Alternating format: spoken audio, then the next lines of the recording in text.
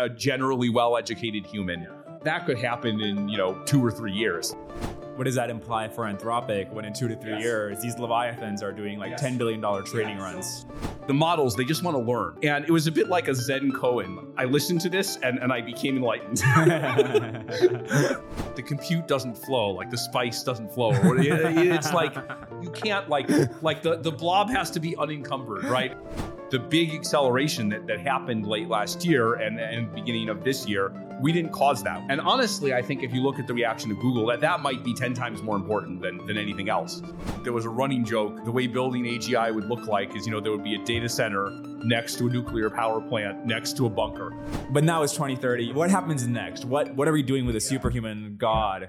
Okay, today I have the pleasure of speaking with Dario Amodei, who is the CEO of Anthropic. And I'm really excited about this one. Dario, thank you so much for coming on the podcast. Thanks for having me. First question, you have been one of the very few people who has seen scaling coming for years, more than 5 years. I don't know how long it's been, but as somebody who's seen it coming, what is fundamentally the explanation for why scaling works? Why is the universe organized such that if you throw big blobs of compute at a wide enough distribution of data, the thing becomes intelligent? I think the truth is that we still don't know. I think it's almost entirely an empirical fact. I think it's a fact that you could kind of sense from the data and from a bunch of different places. But I think we don't still have a satisfying explanation for it. If I were to try to make one, but I'm just kind of waving my hands when I say this, there's these ideas in physics around like long tail or power law of like correlations or effects. And so like when a bunch of stuff happens, right? When you have a bunch of like features, you get a lot of the data in like kind of the early, the fat part of the distribution before the tails. For language, this would be things like, oh, I figured out there are parts of speech and nouns follow verbs. And then there are these more and more and more and more subtle correlations. And so it kind of makes sense why there would be this, every log or order of magnitude that you add, you kind of capture more of the distribution. What's not clear at all is, why does it scale so smoothly with parameters? Why does it scale so smoothly with the amount of data? You can think up some explanations of why it's linear, like the parameters are like a bucket, and so the data is like water, and so size of the bucket is proportional to the size of the water. But like, why does it lead to this very smooth scaling? I think we still don't know. There's all these explanations. Our chief scientist, Jared Kaplan, did some stuff on like fractal manifold dimension that like you can use to explain it. So there's all kinds of ideas, but I feel like we just don't really know for sure. And by the way, for the audience who's trying to follow along, by scaling, we're referring to the fact that you can very predictably see how if you go from GPT-3 to GPT-4, or in this case, Claude 1 to Claude 2, that the loss in terms of whether it can predict the next token scales very smoothly.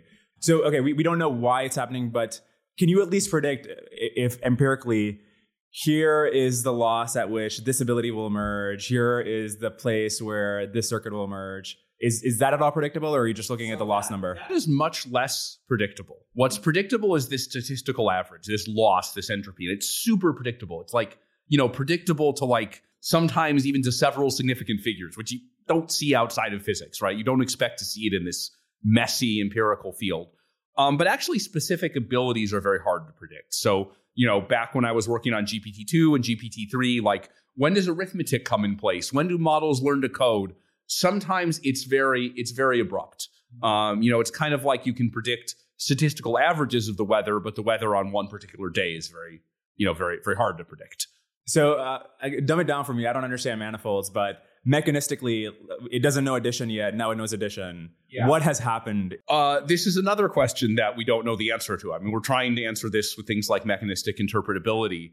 But, I'm not sure. I mean, you can think about these things about like circuits snapping into place, although there is some evidence that when you look at the models being able to add things, that, like if you look at its chance of getting the right answer, that shoots up all of a sudden. But if you look at, okay, what's the probability of the right answer? You'll see it climb from like 1 in a million to 1 in 100,000 to 1 in 1,000 long before it actually gets the right answer. And so there's in many of these cases, at least, I don't know if in all of them, there's some continuous process going on behind the scenes. I don't understand it at all. Does that imply that the circuit or the process for doing addition was pre-existing and it just got increased in salience? I don't know if like there's this circuit that's weak and getting stronger. I don't know if it's something that works but not very well. Like, I think we don't know, and these are some of the questions we're trying to answer with mechanistic interpretability. Are there abilities that won't emerge with scale?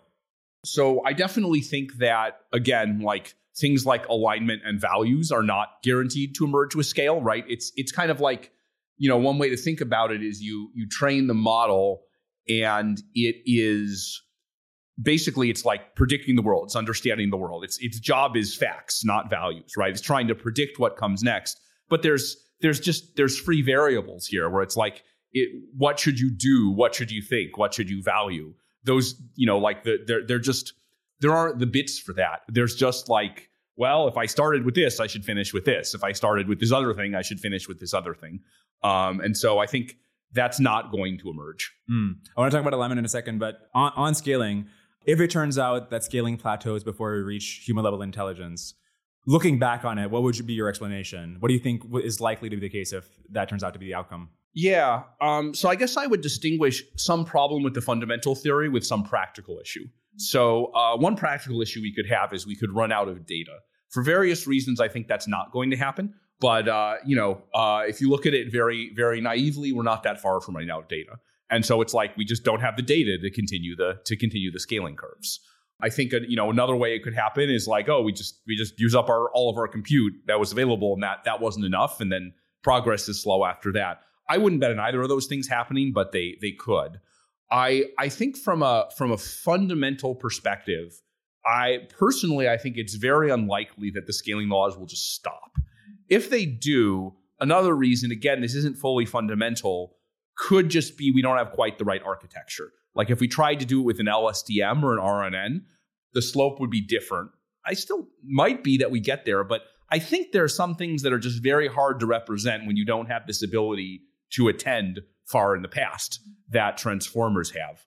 If somehow, and I don't know how we would know this, it kind of wasn't about the architecture and we just hit a wall, I think I'd be very surprised by that.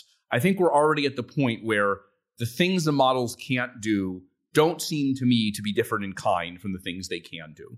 And it just, you could have made a case a few years ago that it was like, they can't reason, they can't program. Like you could have drawn boundaries and said, well, maybe you'll hit a wall. I didn't think that. I didn't think we would hit a wall. A few other people didn't think we would hit a wall, but it was a more plausible case then. I think it's a less plausible case now. Now, it could happen. Like this stuff is crazy. Like it could happen tomorrow that it's just like we hit a wall. I think if that happens, I'm trying to think of like what would really be it's unlikely, but what would really be my explanation? I think my explanation would be there's something wrong with the loss when you train on next word prediction. Like some of the remaining like reasoning abilities or something like that. Like if you really want to learn, to program at a really high level, like it means you care about some tokens much more than others. And they're rare enough that it's like the loss function over focuses on kind of the appearance, the things that are responsible for the most bits of entropy. And instead, they don't focus on this stuff that's really essential. And so you could kind of have the signal drowned out in the noise. I don't think it's going to play out that way for a number of reasons. But if you told me, yep, you trained your 2024 model, it was much bigger and it just wasn't any better, and you tried every architecture and it didn't work, I think that's the explanation I would reach for. Is there a candidate for another loss function if you had to abandon next token prediction? I think then you would have to go for some kind of RL. And again, there's many different kinds. There's RL from human feedback. There's RL against an objective. There's things like constitutional AI. There's things like amplification and debate, right? These are kind of both alignment methods and ways of training models. Yeah. You would have to try a bunch of things, but the focus would have to be on what do we actually care about the model doing, right? In a sense, we're a little bit lucky that it's like predict the next word gets us all these other things we need. Right. There's no guarantee. It seems like from your worldview, there's a multitude of different loss functions that it's just a matter of what can allow you to just throw a whole bunch of data at it. Like the next token prediction itself is not significant. Yeah. I guess the thing with RL is you get slowed down a bit because it's like, you have to, by some method, kind of, design how the loss function works. Nice thing with the next token prediction is it's just there for you, right? It's just there. It's the easiest thing in the world. And so I think it would slow you down if you couldn't scale in just that very simplest way. You mentioned that the data is likely not to be the constraint. Why do you think that is the case? There's various possibilities here. And, for a number of reasons, I shouldn't go into the details. But, there's many sources of data in the world. And there's many ways that you can also generate data. My guess is that this will not be a blocker. Maybe it would be better if it was, but it won't be. Are you talking multimodal or? There's just many different ways to do it. How did you form your views on scaling? How far back can we go? And then you would be basically saying something similar to this. This view that I have probably formed gradually from, I would say, 2014 to 2017. So I think my first experience with it was my first experience with AI. So I saw some of the early stuff around AlexNet in 2012. Always kind of had wanted to study intelligence, but before I was just like, this isn't really working. It doesn't seem like it's actually working. All the way back to 2005, I'd read Ray Kurzweil's work. I'd read even some of Eliezer's work on the early internet back then. And I was like, this stuff kind of looks far away. I look at the AI stuff of today and it's not anywhere close. But with AlexNet, I was like, this stuff is actually starting to work. So I joined Andrew Ng's group initially at Baidu. And the first task, that I got set to do, right, it was I'd been in a different field. And so I first joined, this was my first experience with AI. And it was a bit different from a lot of the kind of academic style research that was going on kind of elsewhere in the world, right? I think I kind of got lucky in that the task that was given to me and the other folks there was just make the best speech recognition system that you can. And there was a lot of data available. There were a lot of GPUs available. So it kind of, it posed the problem in a way that was amenable to discovering that kind of scaling was a solution, right? That's very different from you're a postdoc and it's your job to come up with, what's the best, what's an idea that seems clever and new and makes your mark as someone who's invented something. And so I just quickly discovered that I was just tried the simplest experiments. I was just fiddling with some dials. I was like, okay, try adding more layers to literally add more layers to the RNN. Try training it for longer. What happens? How long does it take to overfit? What if I add new data and repeat it less times? And I just saw these very consistent patterns. I didn't really know that this was unusual or that others weren't thinking in this way. This was just kind of almost like beginner's luck. It was my first experience with it. And I didn't really think about it beyond speech recognition, right. I was just kind of this is, I don't know anything about this field. There's zillions of things people do with machine learning, but I'm weird. This seems to be true in the speech recognition field. And then I think it was recently, just before OpenAI started, that I met Ilya, who you interviewed. One of the first things he said to me was, look, the models, they just want to learn. You have to understand this. The models, they just want to learn. And it was a bit like a Zen koan. I kind of I listened to this and I became enlightened. Over the years after this, again, I would be kind of, the one who would formalize a lot of these things and kind of put them together. But just kind of the what that told me is that that phenomenon that I'd seen wasn't just some random thing that I'd seen. It was broad. It was more general, right? The models just want to learn. You get the obstacles out of their way, right? You give them good data. You give them enough space to operate in. You don't do something stupid like condition them badly numerically. And they want to learn. They'll do it. You know what I find really interesting about what you said is there were many people who were aware back at that time, probably weren't working on it directly, but were aware that these things are really good at speech recognition or at playing these constrained games. Very few extrapolated from there, like you and Ilya did, to something that is generally intelligent. What was different about the way you were thinking about it versus how others think, that you went from is getting better at speech in this consistent way, it will get better at everything in this consistent way? Yeah, so I genuinely don't know. I mean, at first when I saw it for speech, I assumed this was just true for speech or for this narrow class of models. I think it was just over the period between 2014 and 2017, I tried it for a lot of things and saw the same thing over and over again. I watched the same being true with Dota. I watched the same being true with robotics, which many people thought of as a counterexample, but I just thought, well, it's hard to get data for robotics. But if we look within the data that we have, we see the same patterns. And so I don't know. I think people were very focused on solving the problem in front of them.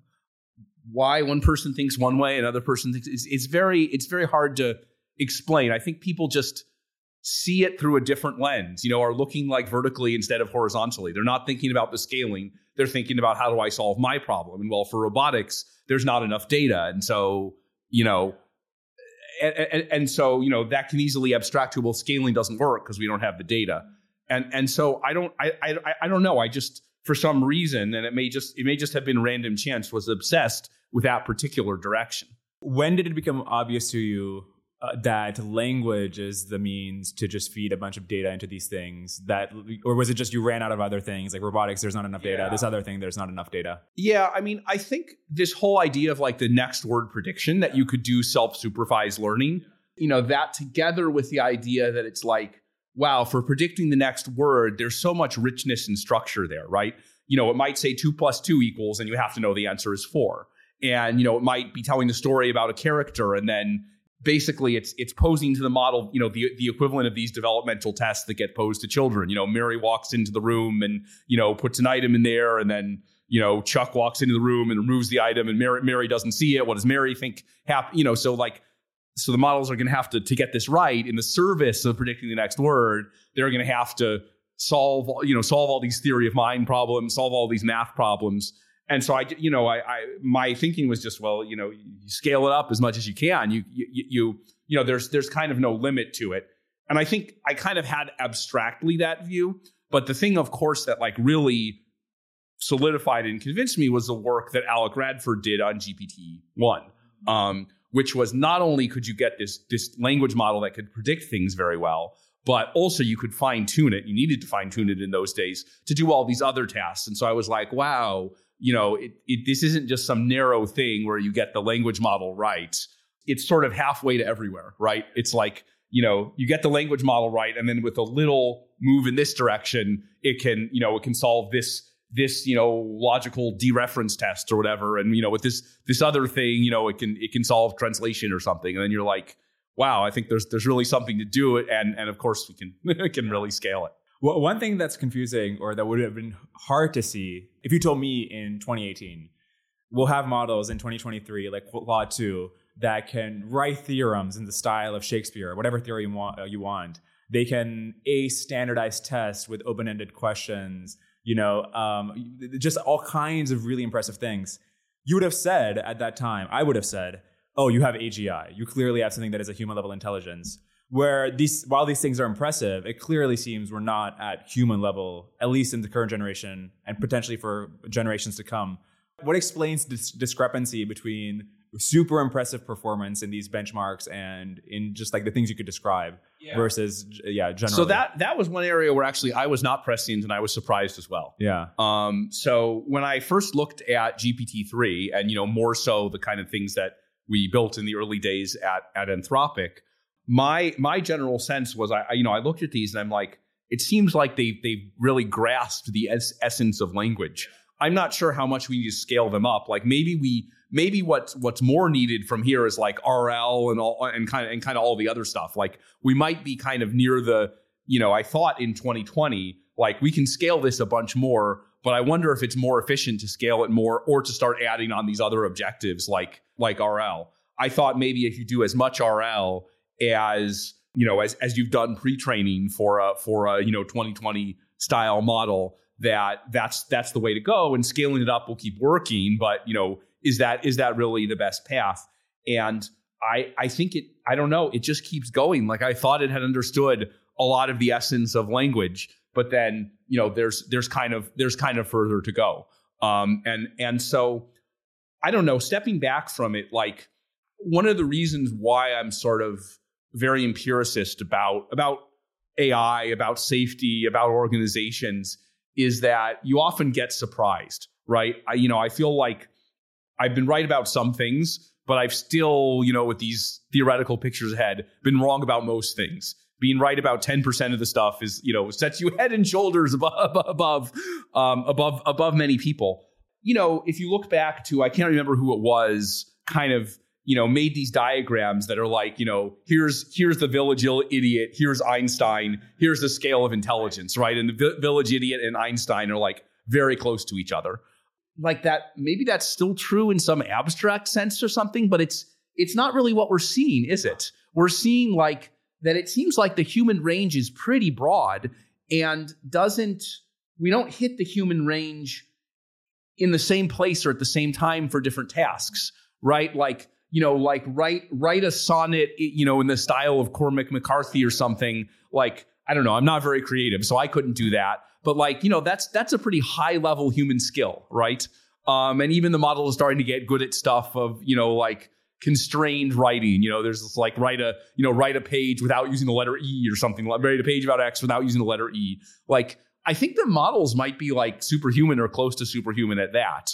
But when it comes to, I don't know, prove relatively simple mathematical theorems, like they're just starting to do the beginning of it. They make really dumb mistakes sometimes, and they really lack any kind of broad, like, correcting your errors or doing some extended task. And so, I don't know, it turns out that intelligence isn't a spectrum. There are a bunch of different areas of domain expertise. There are a bunch of different like kinds of skills, like memory is different. I mean, it's all formed in the blob. It's all formed in the blob. It's not complicated, but to the extent it even is on the spectrum is also wide. If you asked me 10 years ago, that's not what I would have expected at all. But I think that's very much the way it's turned out. Oh man, I have so many questions just as follow up on that. One is, do you expect that given the distribution of training that these models get from massive amounts of internet data versus what humans got from evolution, that the repertoire of skills that elicits will be just barely overlapping? It will be like concentric circles. How do you think about, do those matter? Or is it clearly there's certainly a large amount of overlap, right? Because a lot of the things, like these models have business applications, and many of their business applications are doing things that, or helping humans to be more effective at things. So the overlap is quite large. And, if you think of all the activity that humans put on the internet in text, that covers a lot of it, but it probably doesn't cover some things. Like the models, I think they do learn a physical model of the world to some extent, but they certainly don't learn how to actually move around in the world. Again, maybe that's easy to fine tune, but I think there are some things that the models don't learn that humans do. And then I think, the models learn, for example, to speak fluent base 64. I don't know about you, but I never learned that. Right. How likely do you think it is that these models will be superhuman for many years at economically valuable tasks while they are still below humans in many other relevant tasks that prevents like an intelligence explosion or something? I think this kind of stuff is like really hard to know. So I'll give that caveat that like, again, like the basic scaling laws you can kind of predict. And then like this more granular stuff, which we really want to know how this all is going to go is much harder to know. But my guess would be the scaling laws are going to continue, again, subject to, do people slow down for safety or for regulatory reasons? But, let's just put all that aside and say like, we have the economic capability to keep scaling. If we did that, what would happen? And I think my view is we're going to keep getting better across the board. And I don't see any area where the models are like super, super weak or not starting to make progress. Like that used to be true of like math and programming. But I think over the last 6 months, the 2023 generation of models compared to the 2022 generation has started to learn that. There may be more subtle things we don't know. And so I kind of suspect, even if it isn't quite even, that the rising tide will lift all the boats. Does that include the thing you were mentioning earlier, where if there's an extended task, it kind of loses its train of thought, or its ability to just like execute a series of steps? So I think that's going to depend on things like RL training to have the model do longer horizon tasks. I don't expect that to require a substantial amount of additional compute. I think that that was probably an artifact of kind of thinking about RL in the wrong way and underestimating how much the model had learned on its own. In terms of, are we going to be superhuman in some areas and not others? I think it's complicated. I could imagine that we won't be superhuman in some areas because, for example, they involve like embodiment in the physical world. And then it's like, what happens? Like, do the AIs help us train faster AIs, and those faster AIs wrap around and solve that? Do you not need the physical world? It depends what you mean. Are we worried about an alignment disaster? Are we worried about misuse, like making weapons of mass destruction? Are we worried about the AI, the AI taking over research from humans? Are we worried about it reaching some threshold of economic productivity where it can do what the average? These different thresholds, I think, have different answers. Although I suspect they will all come within a few years. Let me ask about those thresholds. So if Claude was an employee at Anthropic, what salary would it be worth? Is it like meaningfully speeding up AI progress? It feels to me like an intern in most areas, but then some specific areas where it's better than that. Again, I think one thing that makes the comparison hard is like the form factor is kind of like not the same as a human, right? Like a human, if you were to behave like one of these chatbots, like we wouldn't really, I mean, I guess we could have this conversation. It's like, but they're not really, they're more designed to answer single or a few questions, right? And they don't have the concept of having a long life of prior experience, right? We're talking here about, things that I've experienced in the past, right? And chatbots don't have that. And so there's all kinds of stuff missing. And so it's hard to make a comparison, but I don't know.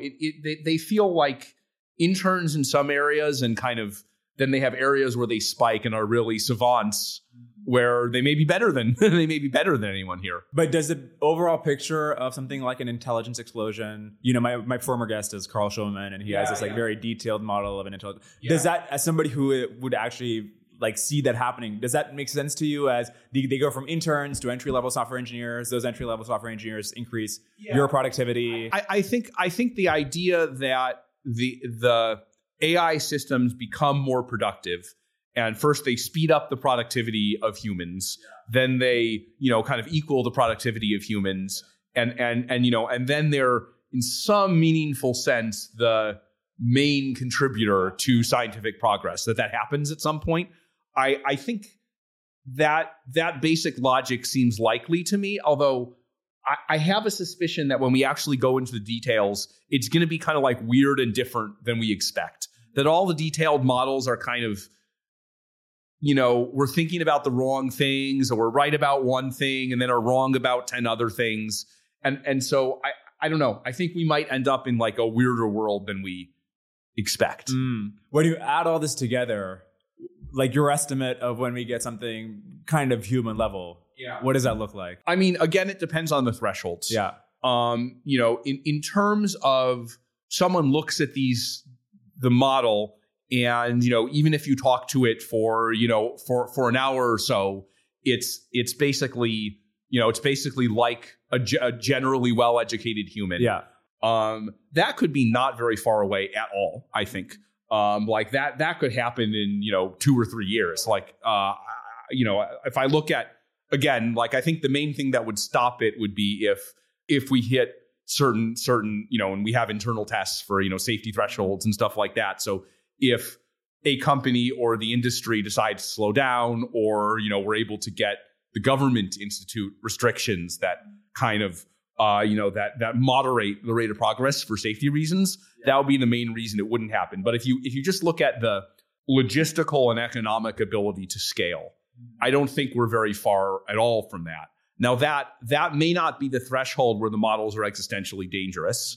In fact, I suspect it's not quite there yet. It may not be the threshold where the models can take over most AI research. It may not be the threshold where the models, seriously change how the economy works.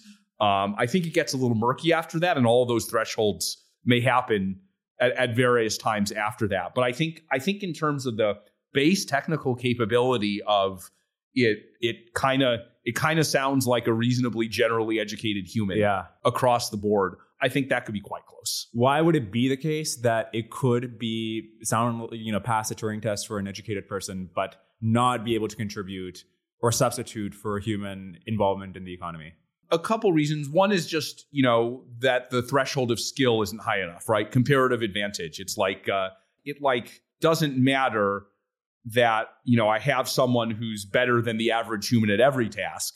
Like, what I really need is like for AI research, like, I need I need to basically find something that is strong enough to substantially accelerate, the like labor of the 1,000 experts who are best at it.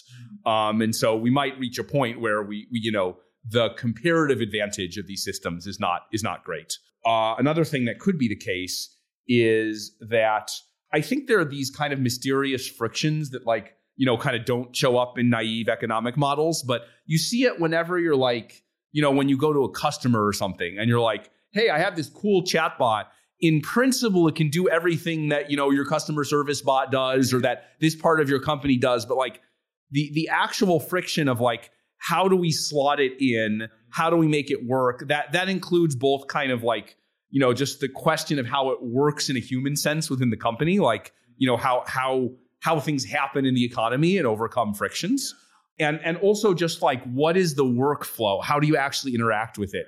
It's very different to say, here's a chatbot that kind of looks like it's doing this task that, or helping the human to do some task, as it is to say like, okay, this thing is deployed and 100,000 people are using it. Often, like right now, lots of folks are rushing to deploy these systems, but I think in many cases they're not using them in anywhere close to the most efficient way that they could. Not because they're not smart, but because it takes time to work these things out. And so I think when things are changing this fast, there are going to be all of these frictions. Yeah. And I think, again, these are messy reality that doesn't quite get captured in the model. I don't think it changes the basic picture. Like, I don't think it changes the idea that we're building up this snowball of like the models help the models get better and, do what the humans and can accelerate what the humans do. And eventually it's mostly the models doing the work. Like, you zoom out far enough, that's happening. But I'm kind of skeptical of kind of any kind of precise mathematical or exponential prediction of how it's going to be. I think it's all going to be a mess. But I think what we know is it's on an metaphorical exponential, and it's going to happen fast. How do those different exponentials net out, which we've been talking about? So one was the scaling laws themselves are power laws with decaying marginal, loss per parameter or something. The other exponential you talked about is, well, these things can get involved in the process of AI research itself, speeding it up. So those two are sort of opposing exponentials. Does it net out to be superlinear or sublinear? And also you mentioned, well, the distribution of intelligence might just be broader. So should we expect after we get to this point in 2 to 3 years, it's like womb, like what does that look like? I think it's very unclear, right? So we're already at the point where if you look at the scaling laws are starting to bend. I mean, we've seen that in, published model cards offered by multiple companies. So that's not a secret at all. But as they start to bend, each little bit of entropy, right, of accurate prediction becomes more important, right? Maybe these last little bits of entropy are like, well, this is a physics paper as Einstein would have written it, as opposed to, as some other physicist would have written it. And so it's hard to assess significance from this. It certainly looks like, in terms of practical performance, the metrics keep going up relatively linearly, although they're always unpredictable. So it's hard to see that. And then, I mean, the thing that I think is driving the most acceleration is just more and more money is going into the field. Like, people are seeing that there's just a huge amount of economic value. And so I expect the price, the amount of money spent on the largest models to go up by like a factor of 100 or something. And for that then to be concatenated with the chips are getting faster, the algorithms are getting better, because there's so many people working on this now. And so again, I mean, I'm not making a normative statement here. This is what should happen. I'm not even saying this necessarily will happen, because I think there's important safety and government questions here, which we're very actively working on. I'm just saying, like, left to itself, this is what the economy is going to do.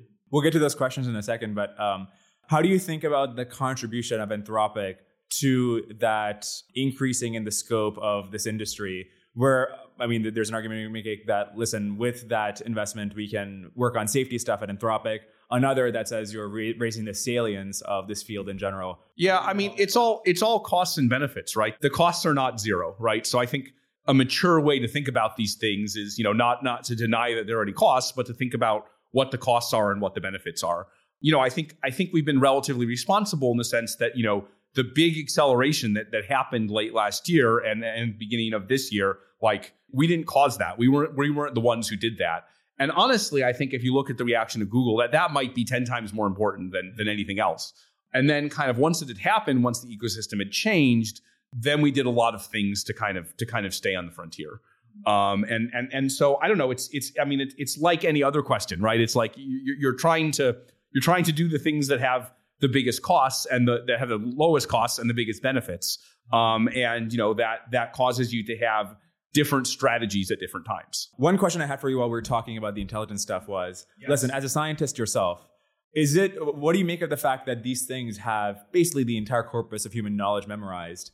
And as far as I'm aware, they haven't been able to make like a single new connection that has led to a discovery. Whereas if even a moderately intelligent person had this much stuff memorized, they'd notice, oh, this thing causes this symptom. This other thing also causes this symptom. There's a medical cure right here, right? What shouldn't we be expecting that kind of stuff? I'm not sure. I mean, I think, I don't know, these words, discovery, creativity, like, it's one of the lessons I've learned is that in kind of the big blob of compute, often these ideas often end up being kind of fuzzy and elusive and hard to track down. But I think there is something here, which is, I think the models do display a kind of ordinary creativity. Again, the kind of like, write a sonnet, in the style of Cormac McCarthy or Barbie or so, like, there is some creativity to that.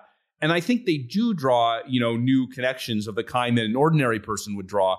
I agree with you that there haven't been any kind of like, I don't know, like, I would say like big scientific discoveries. I think that's a mix of like, just the model skill level is not high enough yet, right? Like, I was on a podcast last week where the host said, I don't know, I played with these models, they're kind of mid, right? Like they get a B or a B minus or something. And that I think is going to change with the scaling. I do think there's an interesting point about, well, the models have an advantage, which is they know a lot more than us. Should they have an advantage already, even if their skill level isn't quite high? Maybe that's kind of what you're getting at. I don't really have an answer to that. I mean, it seems certainly like memorization and facts and drawing connections is an area where the models are ahead. And I do think maybe you need those connections and you need a fairly high level of skill. I do think, particularly in the area of biology, for better and for worse, the complexity of biology is such that the current models know a lot of things right now. And that's what you need to make discoveries and draw. It's not like physics where you need to think and come up with a formula. In biology, you need to know a lot of things. Right. And so I do think the models know a lot of things and they have a skill level that's not quite high enough to put them together. And I think they are just on the cusp of being able to put these things together. On that point, last week in your Senate testimony, you said that these models are 2 to 3 years away from potentially enabling large-scale biotourism attacks or something like that. Can you make that more concrete without obviously giving the kind of information that would... But is it like one-shotting how to weaponize something? Or do you have to fine-tune an open source model? Like, what would that actually look like? I think it'd be good to clarify this because we did a blog post in the Senate testimony and like, I think various people kind of didn't understand the point or didn't understand what we'd done. So I think today, and of course in our models we try and prevent this, but there's always jailbreaks. You can ask the models all kinds of things about biology and get them to say all kinds of scary things. Yeah. But often those scary things are things that you could Google, and I'm therefore not particularly worried about that. I think it's actually an impediment to seeing the real danger where, someone just says, oh, I asked this model for the smallpox, to tell me some things about smallpox and it will. That is actually, kind of not what I'm worried about. So we spent about 6 months working with some of the folks who are the most expert in the world on how do biological attacks happen. What would you need to conduct such an attack and how do we defend against such an attack? They worked very intensively on just the entire workflow of if I were trying to do a bad thing. It's not one shot. It's a long process. There are many steps to it. It's not just like I asked the model for this one page of information. And again, without going into any detail, the thing I said in the Senate testimony is like, there's some steps where you can just get information on Google. There are some steps that are what I'd call missing. They're scattered across a bunch of textbooks, or they're not in any textbook. They're kind of implicit knowledge, and they're not really like, they're not explicit knowledge. They're more like, I have to do this lab protocol, and like, what if I get it wrong? Oh, if this happens, then my temperature was too low. If that happened, I needed to add more of this particular reagent. What we found is that for the most part, those key missing pieces, the models can't do them yet. But we found that sometimes they can. And when they can, sometimes they still hallucinate, which is the thing that's kind of keeping us safe. But we saw enough signs of the models doing those key things well. And if we look at, state-of-the-art models and go backwards to previous models, we look at the trend. It shows every sign of 2 or 3 years from now, we're going to have a real problem. Yeah, especially the thing you mentioned on the log scale, you go from like 1 in 100 times it gets it right to 1 in 10 to... Exactly. So, I've seen many of these like groks in my life, right? I was there when I watched when GPT-3 learned to do arithmetic, when GPT-2 learned to do regression a little bit above chance, when we got, with Claude, when we got better on like, all these tests of helpful, honest, harmless. I've seen a lot of groks. This is unfortunately not one that I'm excited about, but I believe it's happening. So somebody might say, listen, you were a co-author on this post that OpenAI released about GPT-2 where they said, we're not going to release the weights or the details here because we're worried that this model will be used for something, bad. And looking back on it, now it's laughable to think that GPT-2 could have done anything bad. Are we just like way too worried? This is a concern that doesn't make sense for... It is interesting. It might be worth looking back at the actual text of that post. So I don't remember it exactly, but it's still up on the internet. It says something like, we're choosing not to release the weights because of concerns about misuse. But it also said, this is an experiment. We're not sure if this is necessary or the right thing to do at this time, but we'd like to establish a norm of thinking carefully about these things. You could think of it a little like the Sillimer conference in the 1970s, right? Where it's like, they were just figuring out recombinant DNA. It was not necessarily the case that someone could do something really bad with recombinant DNA. It's just the possibilities were starting to become clear. Those words, at least, were the right attitude. Now, I think there's a separate thing that, like, people don't just judge the post, they judge the organization. Is this an organization that, produces a lot of hype or that has credibility or something like that? And so I think that had some effect on it.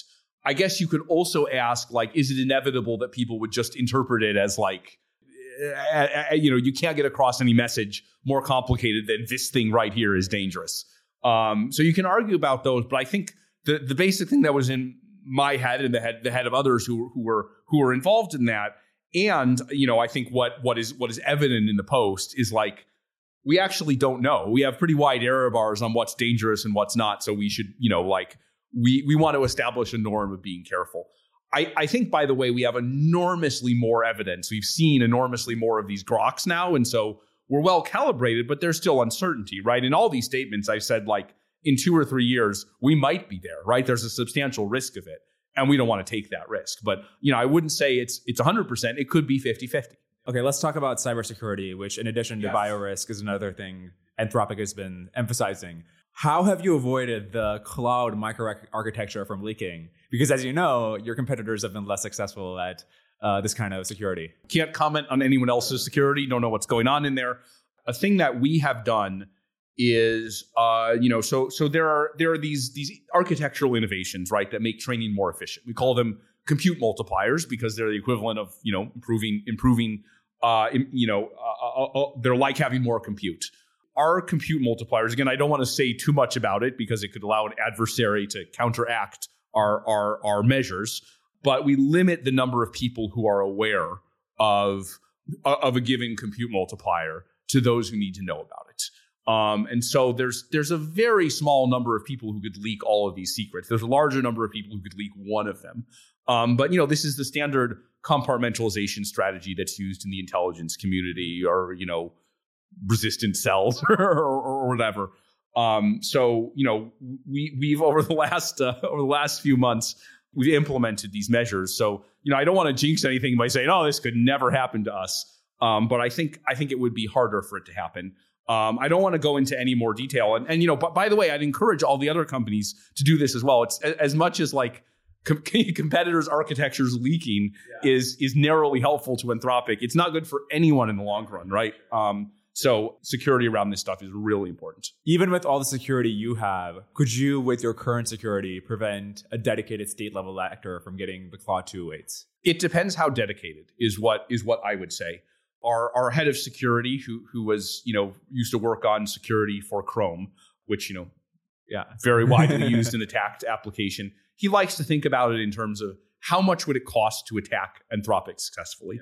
I don't want to go into super detail of how much I think it will cost to attack, and it's just kind of inviting people. But like, one of our goals is that it costs more to attack Anthropic than it costs to just train your own model.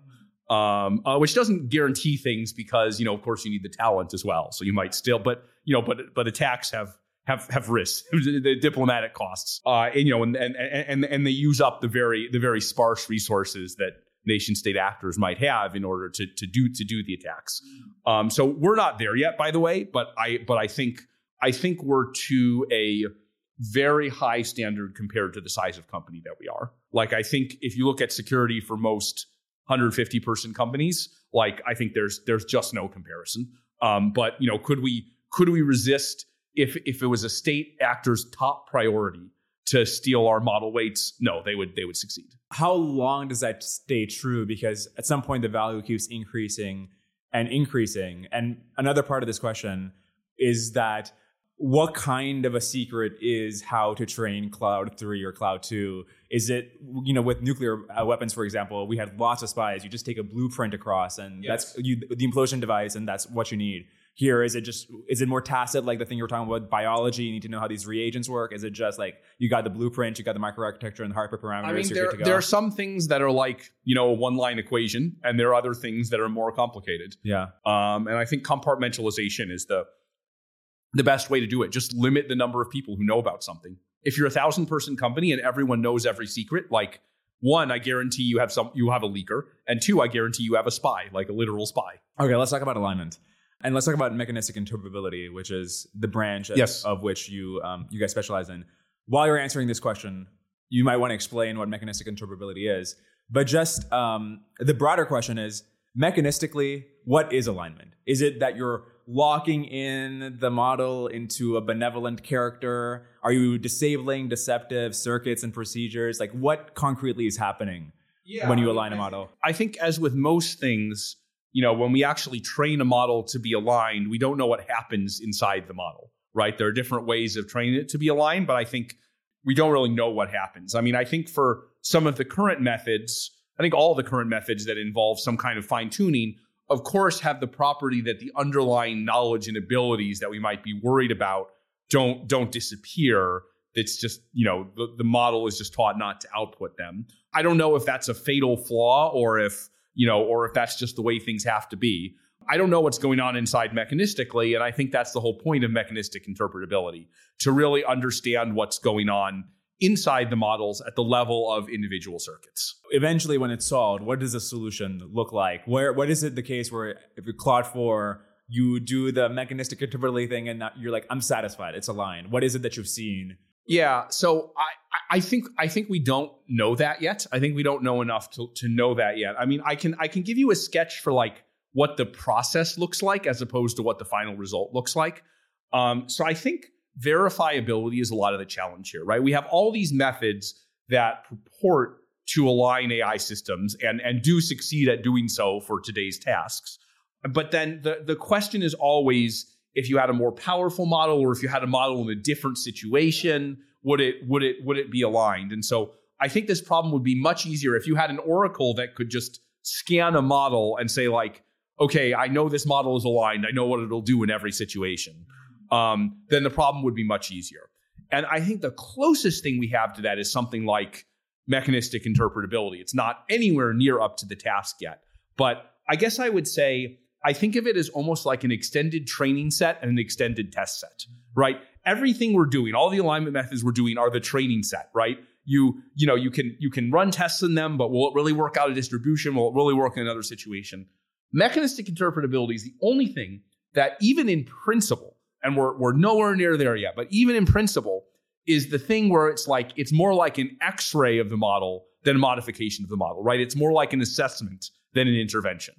And so somehow we need to get into a dynamic where we have an extended test set, an extended training set, which is all these alignment methods, and an extended test set, which is kind of like you X-ray the model and say like, okay, what worked and what didn't, in a way that goes beyond just the empirical tests that you've run, right?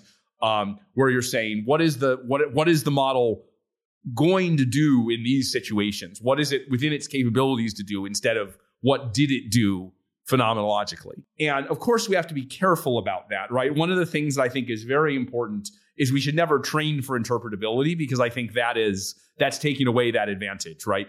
You even have the problem, similar to like validation versus test set, where like if you look at the X-ray too many times, you can interfere. But I think that's a much weaker we should worry about that, but that's a much weaker process. It's not automated optimization. We should just make sure, as with validation and test sets, that we don't look at the validation set too many times before running the test set.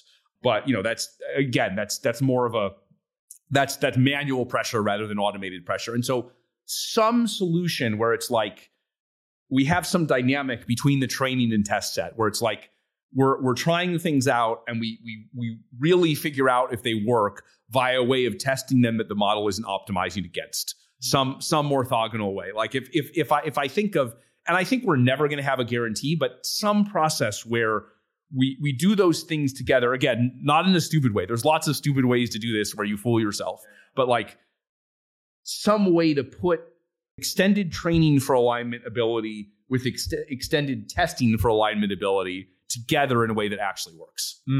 I still don't feel like I understand the intuition that why you think this is likely to work or this is a promising to pursue. And let me ask the question in a sort of more specific way, and excuse the tortured analogy.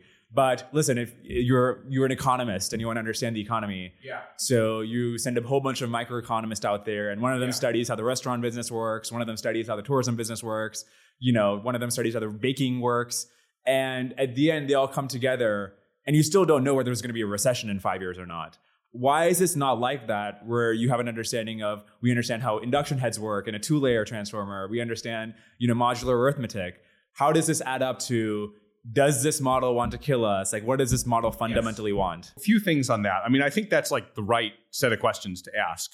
I think what we're hoping for in the end is not that we'll understand every detail, but again, I would give like the X-ray or the MRI analogy, that like we can be in a position where we can look at the broad features of the model and say, like, is this a model whose internal state and plans are very different from what it externally represents itself to do, right? Is this a model where we're uncomfortable that, far too much of its computational power is devoted to doing what look like fairly destructive and manipulative things?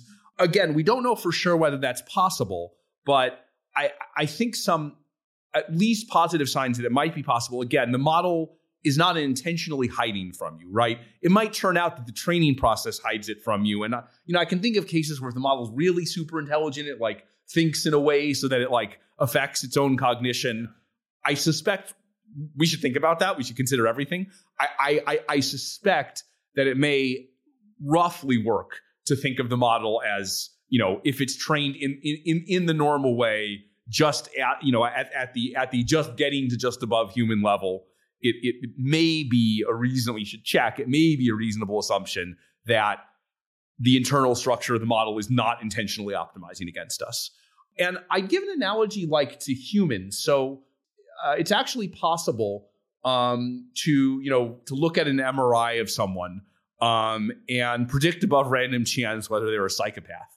There was actually a story a few years back about a neuroscientist who was studying this, and they looked at his own scan and discovered that he was a psychopath.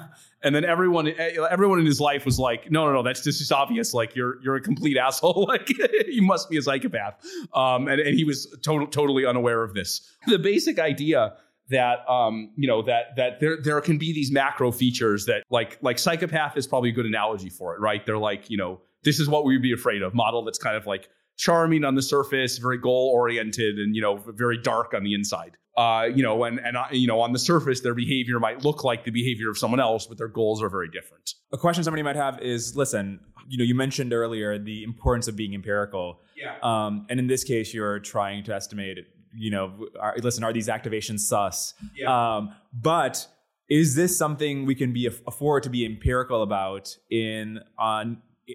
or do we need like a very good first principles theoretical reason to think, no, it's not just that these MRIs of the model correlate with, being bad. We need just deep root math proof that this is aligned. Yeah. So it depends what you mean by empirical. I mean, a better term would be phenomenological. Like, I don't think we should be purely phenomenological in here are some brain scans of like really dangerous models and here are some brain scans. I think the whole idea of mechanistic interpretability is to look at the underlying principles and circuits. But I guess the way I think about it is like, on one hand, I've actually always been a fan of studying these circuits at the lowest level of detail that we possibly can. And the reason for that is kind of that's how you build up knowledge. Even if you're ultimately aiming for there's too many of these features, it's too complicated. At the end of the day, we're trying to build something broad, and we're trying to build some broad understanding. I think the way you build that up is by trying to make a lot of these very specific discoveries. Like you have to understand the building blocks, and then you have to figure out how to kind of use that to draw these broad conclusions, even if you're not going to figure out everything. I think you should probably talk to Chris Olah, who would have much more detail, right? This is my kind of high level thinking on it. Like Chris Olah controls the interpretability agenda. Like, he's the one who decides what to do on interpretability. This is my high level thinking about it, which is not going to be as good as his. Does the bull case on Anthropic rely on the fact that mechanistic interpretability is helpful for capabilities? I don't think so at all. Now I do think, I think in principle, it's possible that mechanistic interpretability could be helpful with capabilities. We might, for various reasons, not choose to talk about it if that were the case. That wasn't something that I thought of or that any of us thought of at the time of Anthropic's founding. I mean, we thought of ourselves as like, we're people who are like good at scaling models and good at doing safety on top of those models. And like, we think that we have a very high talent density of folks who are good at that. And, my view has always been talent density beats talent mass. And so, that's more of our bull case. Talent density beats talent mass. I don't think it depends on some particular thing. Like others are starting to do mechanistic interpretability now, and I'm very glad that they are.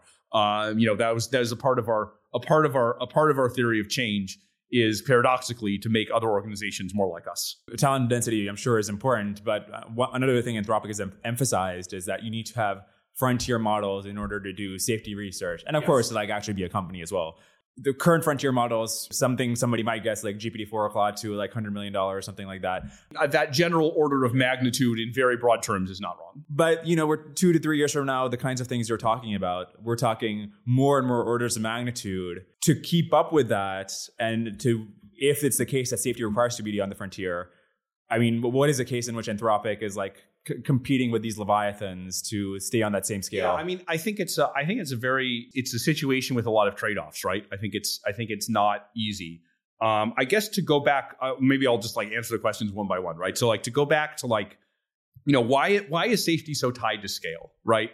Some people don't think it is, but like if I just look at like, where have been the areas that I don't know, like safety methods have like been put into practice or like worked for something, for anything, even if we don't think they'll work in general. I go back to thinking of all the ideas, something like, debate and amplification, right? Back in 2018, when we wrote papers about those at OpenAI, it was like, well, human feedback isn't quite going to work, but, debate and amplification will take us beyond that. But then if you actually look at, and we've, done attempts to do debates, we're really limited by the quality of the model, where it's like, for two models to have a debate that is coherent enough that a human can judge it so that the training process can actually work, you need models that are at or maybe even beyond on some topics the current frontier. Now, you can come up with the method, you can come up with the idea without being on the frontier. But for me, that's a very small fraction of what needs to be done, right? It's very easy to come up with these methods. It's very easy to come up with like, oh, the problem is X, maybe a solution is Y. But, I really want to know, whether things work in practice, even for the systems we have today. And I want to know what kinds of things go wrong with them. I just feel like you discover 10 new ideas and 10 new ways that things can go wrong by trying these in practice. And that empirical learning, I think it's not as widely understood as it should be. Kind of I would say the same thing about methods like constitutional AI. And some people say, oh, it doesn't matter. Like, we know this method doesn't work. It won't work for, pure alignment. I neither agree nor disagree with that. I think that's just kind of overconfident. The way we discover new things and understand the structure of what's going to work and what's not is by playing around with things. Not that we should just kind of blindly say, oh, this worked here and so it'll work there. But you really start to understand the patterns, like with the scaling laws. Even mechanistic interpretability, which might be the one area I see where a lot of progress has been made without the frontier models. We're seeing in the work that, say, OpenAI put out a couple months ago that using very powerful models to help you auto interpret the weak models. Again, that's not everything you can do in interpretability, but that's a big component of it, and we found it useful too. And so you see this phenomenon over and over again, where it's like the scaling and the safety are these two snakes that are like coiled with each other. Always, even more than you think, right? With interpretability, like, I think 3 years ago, I didn't think that this would be as true of interpretability, but somehow it manages to be true. Why? Because intelligence is useful. It's useful for a number of tasks. One of the tasks it's useful for is like figuring out how to judge and evaluate other intelligence, and maybe someday even for doing the alignment research itself. Given all that's true, what does that imply for Anthropic when in 2 to 3 years these leviathans are doing like $10 billion training runs? Choice one is if we can't, or if it costs too much to stay on the frontier, then we shouldn't do it. And we won't work with the most advanced models. We'll see what we can get with models that are not quite as advanced. I think you can get some value there, like non-zero value, but I'm kind of skeptical that the value is all that high, or the learning can be fast enough to really be in favor of the task. The second option is you just find a way. You just accept the trade-offs. And I think the trade-offs are more positive than they appear because of a phenomenon that I've called race to the top. I could go into that later, but let me put that aside for now. And then I think the third phenomenon is, as things get to that scale, I think this may coincide with, starting to get into some non-trivial probability of very serious danger. Again, I think it's going to come first from misuse, the kind of bio stuff that I talked about, but I don't think we have the level of autonomy yet to worry about some of the, alignment stuff happening in like 2 years, but it might not be very far behind that at all. That may lead to unilateral or multilateral or government enforced, which we support, decisions not to scale as fast as we could. That may end up being the right thing to do. So actually that's kind of like, I kind of hope things go in that direction. And then we don't have this hard trade-off between we're not in the frontier and we can't quite do the research as well as we want, or influence other orgs as well as we want, or versus we're kind of on the frontier and like have to accept the trade-offs, which are net positive, but like have a lot in both directions. Okay, on the misuse versus misalignment, those are both problems as you mentioned. But in the long scheme of things, what are you more concerned about? Like 30 years down the line, which do you think will be considered a bigger problem? I think it's going to be much less than 30 years. But I'm worried about both. I don't know if you have a model that could, in theory, like take over the world on its own.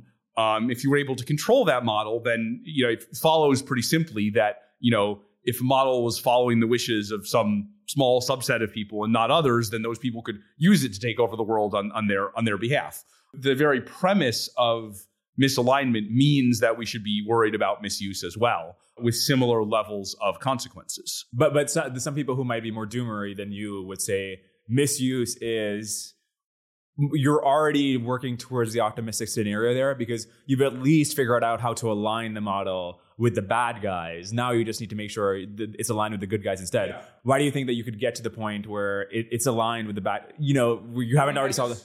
I guess if you had the view that like alignment is completely unsolvable, then then you'd be like, well, I don't, we're dead anyway, so I don't want to worry about misuse. That's not my position at all. But also like you should think in terms of like what's a plan that would actually succeed, that would make things good. Any plan that actually succeeds, regardless of how hard misalignment is to solve, any plan that actually succeeds is going to need to solve misuse as well as misalignment. It's going to need to solve the fact that like as the AI models get better, faster and faster, they're going to create a big problem around the balance of power between countries. They're going to create a big problem around, is it possible for a single individual to do something bad that it's hard for everyone else to stop? Any actual solution that leads to a good future needs to solve those problems as well. If your perspective is we're screwed because we can't solve the first problem, so don't worry about problems 2 and 3, like that's not really a statement. You shouldn't worry about problems 2 and 3, right? Like they're in our path, no matter what. Yeah, in the scenario we succeed, we have to solve all of it. So yeah, we might as well operate. We should be planning for success, not for failure. If misuse doesn't happen and the right people have the superhuman models, what does that look like? Like, who are the right people? Who is actually controlling the model from 5 years from now? Yeah, I mean, my view is that these things are powerful enough that I think, it's going to involve, substantial role or at least involvement of, some kind of government or assembly of government bodies. Again, like, there are kind of very naive versions of this. Like, I don't think we should just I don't know, like hand the model over to the UN or whoever happens to be in office at a given time. Like I could see that go poorly, but it's too powerful. There needs to be some kind of legitimate process for managing this technology, which includes the role of the people building it, includes the role of like democratically elected authorities, includes the role of all the individuals who will be affected by it, so that they're at the end of the day, there needs to be some politically legitimate process. But what does that look like? If it's not the case that you just hand it to whoever the president is at the time, what does the body look like?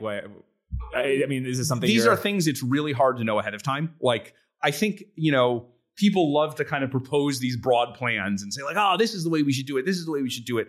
I think the honest fact is that we're figuring this out as we go along.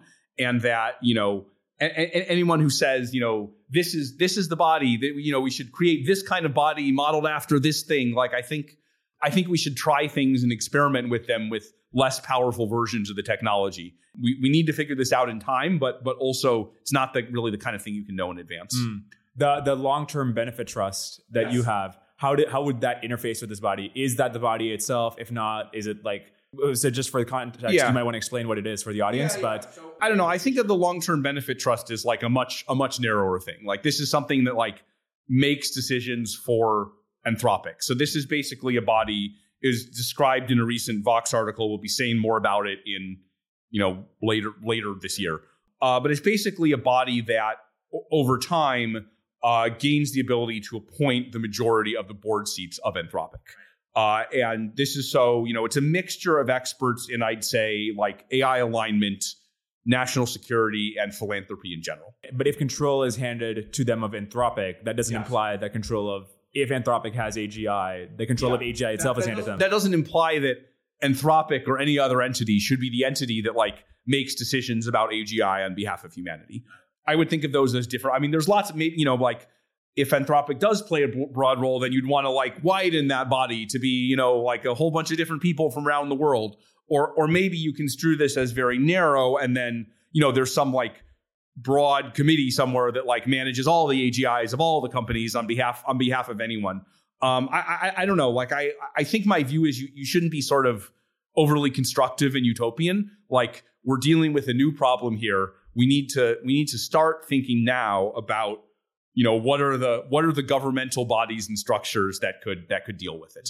Okay, so let's forget about governance. Let's just talk about what this going well looks like. Obviously, there's the things we can all agree on. Cure all the diseases. Solve all the things all humans would say. I'm down for that. Yeah. But now it's 2030. You've solved all the real problems that everybody can agree on. What happens next? What are we doing with a superhuman God? I think I actually want to disagree with the framing or something like this. I actually get nervous when someone says what are you going to do with the superhuman AI? We've learned a lot of things over the last 150 years about markets and democracy, and each person can kind of define for themselves what the best way for them to have the human experience is, and that societies work out norms and what they value in this very complex and decentralized way. Now, again, if you have these safety problems, that can be a reason why, and especially from the government, there needs to be, maybe until we've solved these problems, a certain amount of centralized control. But as a matter of we've solved all the problems, now how do we make things good? I think that most people, most groups, most ideologies that started with let's sit down and think over what the definition of the good life is. I think most of those have led to disaster. But so this vision you have of a sort of tolerant, liberal democracy, market-oriented system with AGI, what is, each person has their own AGI? What does that mean? I don't know. I don't know what it looks like, right? I guess what I'm saying is we need to solve the kind of important safety problems and the important externalities. And then subject to that, which again, those could be just narrowly about alignment. There could be a bunch of economic issues that are super complicated and that we can't solve. Subject to that, we should think about what's worked in the past. And I think in general, unitary visions for what it means to live a good life have not worked out well at all. On the opposite end of things going well, or good actors having control of AI, we might want to touch on China as a potential actor in the space. Yes. So first of all, I mean, being at Baidu and seeing progress in AI happening generally, why do you think the Chinese have underperformed? Baidu had a scaling laws group many years back, or is the premise wrong and I'm just not aware of the progress that's happening there? Well, for the scaling laws group, I mean, that was an offshoot of the stuff we did with speech. There were still some people there, but that was a mostly Americanized lab. I mean, I was there for a year. That was, my first foray into deep learning. It was led by Andrew Ng. I never went to China. There's a US lab. So I think that was somewhat disconnected, although it was an attempt by, a Chinese entity to kind of get into the game. But I don't know. I think since then, I couldn't speculate, but I think they've been maybe very commercially focused and not as focused on these kind of fundamental research side of things around scaling laws. Now, I do think because of all the, excitement with the release of ChatGPT in, November or so, that's been a starting gun for them as well. And they're trying very aggressively to catch up now. I think the US is quite substantially ahead, but I think they're trying very hard to catch up now. How do you think China thinks about AGI? Are they thinking about safety and misuse or not? I don't really have a sense. One concern I would have is people say things like, well, China isn't going to develop an AI because, they like stability, or, they're going to have all these restrictions to make sure things are in line with what the CCP wants. That might be true in the short term. And for consumer products, my worry is that if the basic incentives are about national security and power, that's going to become clear sooner or later. So, I think they're going to, if they see this as, a source of national power, they're going to at least try to do what's most effective. And that, that could lead them in the direction of AGI. At what point, is it possible for them, they just get your blueprints or your code base or something, that they can just spin up their own lab that is competitive at the frontier with the leading American companies? Well, I don't know about fast, but I'm concerned about this. So this is one reason why we're focusing so hard on cybersecurity. We've worked with our cloud providers. We really, we had this blog post out about security where we said, we have a 2-key system for access to the model weights. We have other measures that we put in place or thinking of putting in place that, we haven't announced. We don't want an adversary to know about them, but we're happy to talk about them broadly. All of this stuff we're doing is, by the way, not sufficient yet for a super determined state level actor at all. I think it will defend against most attacks and against a state level actor who's not, who's less determined. But there's a lot more we need to do, and some of it may require new research on how to do security. Okay, so let's talk about what it would take at that point. We're at Anthropic offices and, it's like got good at security. We had to get badges and everything to come in here. But the eventual version of this building or bunker or whatever, where the AGI is built, I mean, what does that look like? Is it a building in the middle of San Francisco, or is it you're out in the middle of Nevada or Arizona? Like, what is the point in which you're like Los Alamosing it? At one point, there was a running joke somewhere that, the way building AGI would look like is, there would be a data center next to a nuclear power plant, next to a bunker. Yeah. And that we'd all kind of live in the bunker and everything would be local, so it wouldn't get on the internet. Again, if we take seriously the rate at which all this is going to happen, which I don't know, I can't be sure of it, but if we take that seriously, then it does make me think that maybe not something quite as cartoonish as that, but that something like that might happen. What is the timescale on which you think alignment is solvable? If like these models are getting to human level in some things in 2 to 3 years, what is the point at which they're aligned? I think this is a really difficult question because I actually think often people are thinking about kind of alignment in the wrong way. I think there's a general feeling that it's like models are misaligned or like there's like an alignment problem to solve, kind of like the Riemann hypothesis or something. Like someday we'll crack the Riemann hypothesis. I don't quite think it's like that. Not in a way that's worse or better. It might be just as bad or just as unpredictable. When I think of like, why am I scared? Few things I think of. One is, look, like I think the thing that's really hard to argue with is like there will be powerful models. They will be agentic. We're getting towards them. If such a model wanted to wreak havoc and destroy humanity or whatever, I think we have basically no ability to stop it. Like that's I think just if that's not true at some point, it'll continue to be true as we, it will reach the point where it's true as we scale the models. So that definitely seems the case. And I think a second thing that seems the case is that we seem to be bad at controlling the models, not in any particular way, but just they're statistical systems and you can ask them a million things and they can say a million things in reply. And, you might not have thought of a millionth of one thing that does something crazy.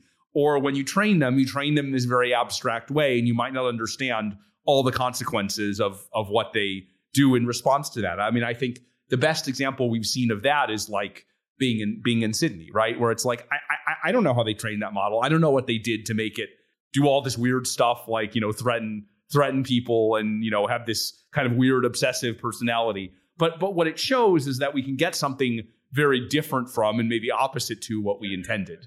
And so I actually think facts number 1 and fact number 2 are like enough to be really worried.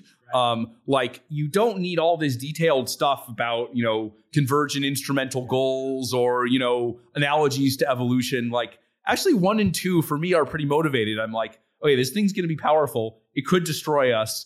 And like all the ones we built so far, like, are at pretty decent risk of doing some random shit we don't understand. Yeah, if I agree with that, and I'm like, okay, I'm concerned about this, the research agenda you have of mechanistic interoperability plus, constitution AI and the other RLHF stuff, if you say that we're going to get something with like bioweapons or something that could be dangerous in 2 to 3 years, yes, do these things culminate within 2 to 3 years of actually meaningfully contributing to preventing? Yes. So I think where I was going to go with this is like, people talk about like doom by default or alignment by default. Like, I think it might be kind of statistical. Like, like you might get, with the current models, you might get Bing or Sydney, or you might get Claude. And it doesn't really matter because Bing or Sydney, like if we take our current understanding and move that to very powerful models, you might just be in this world where it's like, okay, you make something and depending on the details, maybe it's totally fine. Not really alignment by default, but just kind of like it depends on a lot of the details. And like, if you're very careful about all those details and you know what you're doing, you're getting it right. But we have a high susceptibility to you mess something up in a way that you didn't really understand was connected to actually, instead of making all the humans happy, it wants to, turn them into pumpkins. Yeah, I just some weird shit, right? Because the models are so powerful, they're like these kind of giants that are, they're like, they're standing in a landscape. And if they start to move their arms around randomly, they could just break everything. I guess I'm starting it with that kind of framing because it's not like, I don't think we're aligned by default. I don't think we're doomed by default and have some problem we need to solve. It has some kind of different character. Now, what I do think is that hopefully within a timescale of 2 to 3 years, We get better at diagnosing when the models are good and when they're bad. We get better at training, increasing our repertoire of methods to train the model that they're less likely to do bad things and more likely to do good things in a way that isn't just relevant to the current models, but scales. And we can help develop that with interpretability as the test set. I don't think of it as, oh man, we tried RLHF, it didn't work. We tried constitutional, it didn't work. Like we tried this other thing, it didn't work. We tried mechanistic interpretability, now we're going to try mechanistic. I think this frame of like, man, we haven't cracked the problem yet. We haven't solved the Riemann hypothesis isn't quite right. I think of it more as already with today's systems, we are not very good at controlling them. And the consequences of that could be very bad. We just need to get more ways of like increasing the likelihood that we can control our models and understand what's going on in them. And like we have some of them so far. They aren't that good yet. But I don't think of it as binary of like works and not works. We're going to develop more. And I do think that over the next 2 to 3 years, we're going to start eating that probability mass of ways things can go wrong. It's kind of like in the core safety views paper, right? There's a probability mass of how hard the problem is. I feel like that way of stating it isn't really even quite right? Because I don't feel like it's the Riemann hypothesis to solve. I just feel like, it's almost like right now, if I try and, juggle 5 balls or something, I can juggle 3 balls, right? I actually can, but I can't juggle 5 balls at all, right?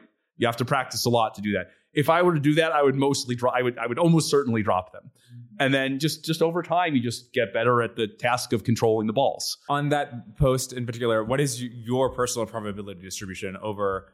So for the audience, the 3 possibilities are: it is like trivial to align these models with RLHF to it is a difficult problem, but one that a big company could solve. To something that is like basically impossible for human civilization currently to solve. If I'm capturing those 3, what is your probability distribution over those 3 personally look like? I mean, I'm not super into like, what's your probability distribution of X? I think all of those have enough likelihood that, they should be considered seriously. I'm much more interested in is, what could we learn that shifts probability mass between them? What is the answer to that? I think that one of the things mechanistic interpretability is going to do, more than necessarily solve problems, is it's going to tell us what's going on when we try to align models. I think it's basically going to teach us about this. Like one way I could imagine concluding that things are very difficult is if mechanistic interpretability sort of shows us that, problems tend to get moved around instead of being stamped out, or that you get rid of one problem, you create another one. Or it might inspire us or give us insight into why problems are kind of persistent or hard to eradicate or crop up. Like for me to really believe some of these stories about like, something will always, there's always this convergent goal in this particular direction. I think the abstract story it's not uncompelling, but I don't find it really compelling either, nor do I find it necessary to motivate all the safety work. But like the kind of thing that would really be like, oh man, we can't solve this, is like, we see it happening inside the X-ray. Because I think right now there's way too many assumptions. There's way too much overconfidence about how all this is going to go. I have a substantial probability mass on this all goes wrong. It's a complete disaster, but in a completely different way than anyone had anticipated. It would be beside the point to ask, like, how could it go different than anyone anticipated? So on this in particular, what information would be relevant? How much would the difficulty of aligning Cloud 3 and the next generation of models basically be? Like, is that a big piece of information? Is that not going to be big? So I think the people who are most worried are predicting that all the subhuman like AI models are going to be alignable, right? They're going to seem aligned. They're going to deceive us in some way. I think it certainly gives us some information, but I am more interested in what mechanistic interpretability can tell us. Because again, like you see this X-ray, it would be too strong to say it doesn't lie, but at least in the current systems, it doesn't feel like it's optimizing against us. There are exotic ways that it could. I don't think anything is a safe bet here, but I think it's the closest we're going to get to something that isn't actively optimizing against us. Let's talk about the specific methods other than mechanistic interpretability that you guys are researching. When we talk about RLHF or Constitution AI, whatever, RLHF++, if you had to put it in terms of human psychology, what is the change that is happening? Are we creating new drives, new goals, new thoughts? How is the model changing in terms of psychology? I think all those terms are kind of like inadequate for, describing it's not clear how useful they are as abstractions for humans either. I think we don't have the language to describe what's going on. And again, I'd love to have the X-ray. I'd love to look inside and say, and kind of actually know what we're talking about instead of, basically making up words, which is what I do, what you're doing in asking this question, where we should just be honest. We really have very little idea what we're talking about. So, it would be great to say, well, what we actually mean by that is, this circuit within here turns on and after we've trained the model, then, this circuit is no longer operative or weaker. And that, it would love to be able to say, again, it's going to take a lot of work to be able to do that. Model organisms, which you hinted at before when you said we're doing these evaluations to see if they're capable of, doing dangerous things now and currently not. How worried are you about a lab leak scenario where in fine-tuning it or in trying to get these models to elicit dangerous behaviors, make bioweapons or something, it leaks somehow and actually makes the bioweapon instead of telling you it can make the bioweapon? With today's passive models, I think it's not that much, chatbots, it's not so much of a concern, right? Because it's like, if we were to fine-tune a model, do that, we do it privately and we work with the experts. And so, the leak would be like, suppose the model got open sourced or something and then someone. So I think for now, it's mostly a security issue. In terms of models truly being dangerous, I mean, I think we do have to worry that it's like, if we make a truly powerful model and we're trying to see what makes it dangerous or safe, then there could be more of a one-shot thing where it's like, some risk that the model takes over. I think the main way to control that is to make sure that the capabilities of the model that we test are not such that they're capable of doing this. At what point would the capabilities be so high where you say, I don't even want to test this? Well, there's different things. I mean, there's capability testing and, But that itself could lead to a leak. If you're testing it and replicate that, what if it actually does? Sure, but I think what you want to do is you want to extrapolate. So we've talked with ARC about this, right? You have factors of 2 of compute or something where, you're like, okay, can the model do something open up an account on AWS and make some money for itself? Some of the things that are obvious prerequisites to complete survival in the wild. And so just set those thresholds very well, kind of very well below.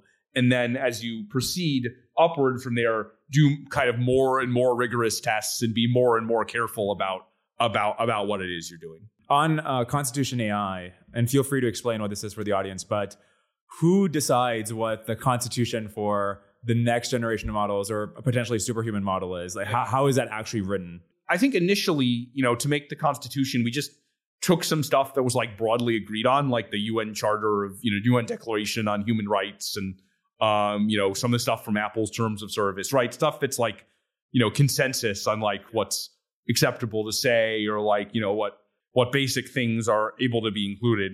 So one, I think for future constitutions, we're looking into more participatory processes for making these. But I think beyond that, I don't think there should be one constitution for a model that everyone uses. Probably model's constitution should be very, very simple, right? It should only have very basic facts that everyone would agree on. And then there should be a lot of ways that you can customize, including appending, constitutions. And I think beyond that, we're developing new methods, right? This is, I'm not imagining that this or this alone is the method that we'll use to train superhuman AI, right? Many of the parts of capability training may be different. And so, it could look very different. And again, I'd go there, there are levels above this. I'm pretty uncomfortable with here's the AI's constitution. It's going to run the world that, again, just normal lessons from how societies work and how politics works that just kind of, that strikes me as fanciful. I think we should try to hook these things into, even when they're very powerful, again, after we've mitigated the safety issues, any good future, even if it has all these security issues that we need to solve, it somehow needs to end with something that's that's more decentralized and less like a godlike super. And I just don't think that ends well. What scientists from the Manhattan Project do you respect most in terms of they acted most ethically under the constraints they were given? Yeah. Is there one that comes to mind? I don't know. I mean, I think there's a lot of answers you could give. I mean, I'm definitely a fan of Szilard for having kind of figured it out. He was then, against the actual dropping of the bomb. I don't actually know the history well enough to have an opinion on whether, demonstration of the bomb could have ended the war. I mean, that involves a bunch of facts about Imperial Japan that are complicated and that I'm not an expert on. But Szilard seemed to, he discovered this stuff early. He kept it secret. Patented some of it and put it in the hands of the British Admiralty. So he seemed to display the right kind of awareness as well as discovering stuff. I mean, it was when I read that book that I kind of, when I wrote this big blob of compute doc and many other, I only showed it to a few people, and there were other docs that I showed to almost no one. So I was a bit inspired by this. Again, I mean, we can all get self-aggrandizing here. Like, we don't know how it's going to turn out, or if it's actually going to be something on par with the Manhattan Project. I mean, this could all be just Silicon Valley people building technology and just kind of like having delusions of grandeur. So I don't know how it's going to turn out. I mean, if the scaling stuff is true, then it's bigger than the Manhattan Project. It certainly could be bigger. I just we should always kind of, I don't know, maintain this attitude that it's really easy to fool yourself. If you were asked by the government, if you were a physicist during World War II and you were asked by the government to contribute non-replaceable research to the Manhattan Project, well, what do you think you would have said? Yeah, I mean, I think given you're in a war with the Nazis, at least during the period when you thought that the Nazis were, I don't really see much choice but to do it if it's possible. You have to figure it's going to be done within 10 years or so by someone. Regarding cybersecurity, what should we make of the fact that there's a whole bunch of tech companies which have ordinary tech company security policy that publicly facing, it's not obvious that they've been hacked. Like Coinbase still has its Bitcoin. Google, as far as I know, my Gmail hasn't been leaked. Should we take from that current status quo tech company security practices are good enough for AGI, or just simply that nobody has tried hard enough? It would be hard for me to speak to, current tech company practices. And of course, there may be many attacks that we don't know about where things are stolen and then silently used. I think an indication of it is when someone really basically cares about attacking someone, then often the attacks happen. So, recently we saw that some fairly high officials of the U.S. government had their email accounts hacked via Microsoft. Microsoft was providing the email accounts. So presumably that related to information that was, of great interest to foreign adversaries. And so it seems to me at least, that the evidence is more consistent with, when something is really high enough value, then someone acts and it's stolen. And my worry is that, of course, with AGI, we'll get to a world where, the value is seen as incredibly high, right? That, it'll be like stealing nuclear missiles or something. You can't be too careful on this stuff. And, at every place that I've worked, I've pushed for the cybersecurity to be better. One of my concerns about cybersecurity is, it's not kind of something you can trumpet.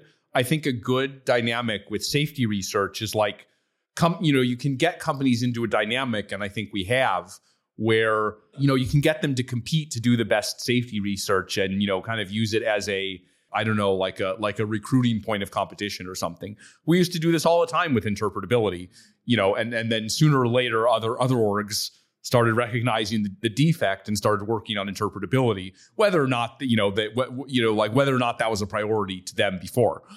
But I think it's harder to do that with cybersecurity because a bunch of this stuff you have to do in quiet. And so, we did try to put out one post about it, but I think, mostly you just see the results. I think people should, a good norm would be, people see these cybersecurity leaks from companies or, leaks of the model parameters or something and say, that they screwed up. That's bad. If I'm a safety person, I might not want to work there.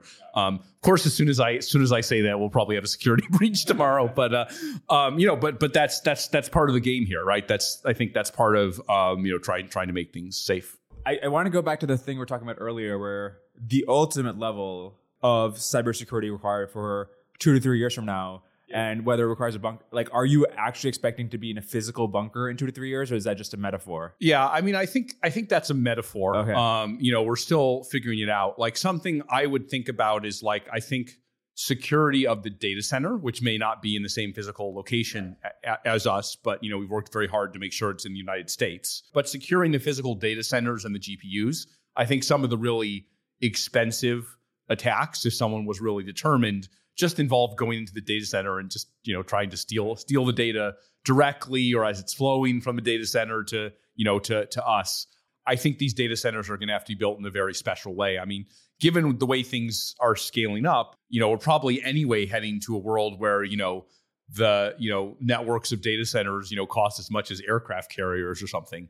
And so they're already going to be pretty unusual objects. But I think in addition to being unusual in terms of their ability to link together and train gigantic models, they're also going to have to be very secure. So speaking of which, how, there's been sorts of rumors on the difficulty of procuring the power and the GPUs for the next generation of models. What has the process been like to secure the necessary components to do the next generation? That's something I can't go into great detail about. I will say, look, like, people think of even industrial scale data centers, right? People are not thinking at the scale that I think these models are going to go to very soon. And so whenever you do something at a scale where it's never been done before, every single component, every single thing has to be done in a new way than it was before. And so, you may run into problems with, surprisingly simple components. Power is one that you mentioned. And is this something that Anthropic has to handle, or can you just outsource it? For data centers, we work with cloud providers, for instance.